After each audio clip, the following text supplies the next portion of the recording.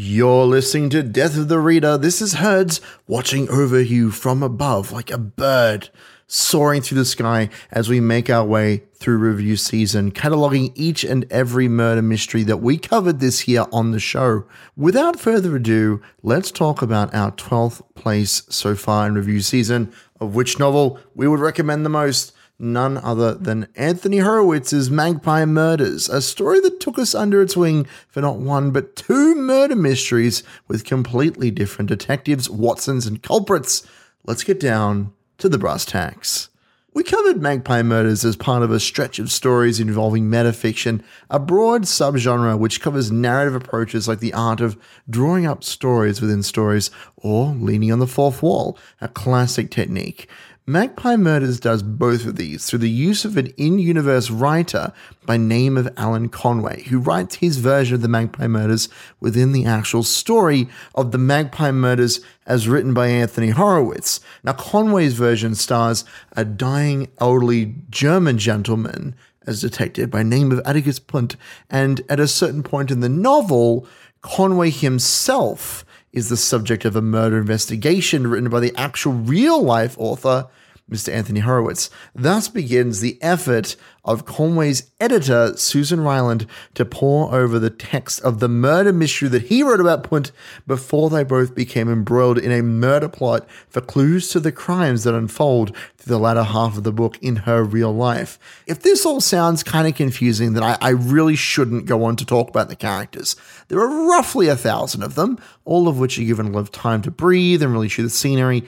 And this really is one of the most enjoyable parts of the novel. So many little details about the country town that Atticus Punt is tasked with investigating as a detective come back much later with greater significance, and there are multiple chapters dedicated only to the suspect lineup while Atticus Punt is not present in the novel, so we know exactly who is on the chopping block for the murder of Mary Blackiston, whose death kicks off the plot and story within the story, and then for the murder of one Magnus Pye, a rich old pompous gentleman who is found, of all things, decapitated with a medieval sword.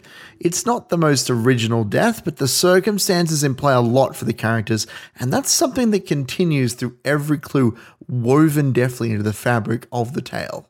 Now, I love metafiction. I truly would have loved to put this novel further up the list. It does some incredibly clever things, such as the many literary treats that our esteemed colleague Andrew Popel managed to uncover when he guested on our show, solving the mystery himself while we watched on in awe, and the way that it uses knowledge of genre fiction to create clever puzzles for the reader. I truly believe it to be possible to pre-solve the murder mystery using only the opening pages, a section written by Susan Ryland, our point of view character for the unfolding real-world mystery, as she describes the many tales that have led her down a career in editing.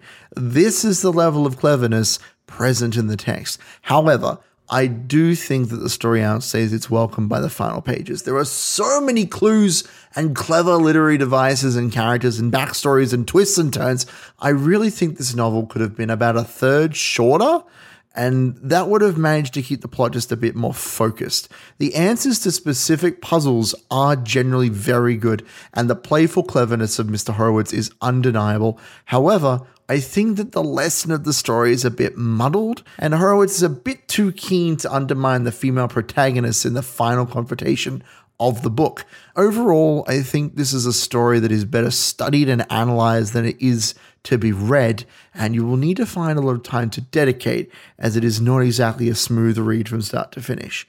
Magpie Murders by Anthony Horowitz is a novel that I can heartily recommend if you have a lot of time to pore over the text like an ancient scroll, and ideally camp out in a public library so you can cross-check it with the other great works of fiction that it makes reference to. In this way, you will get the most out of the experience. For those who are more interested in a casual or even fun read, I think there's plenty of other books that you will be better to pick up rather than attempting to make your way through this titanic undertaking of a novel. You're listening to Death of the Reader. Be sure to subscribe to the podcast for all of your murder mystery needs going forward, and check out the show's Twitter at Flex and Herds for updates on our plans going forward. This is Herds, and you're listening to 2SCR 107.3.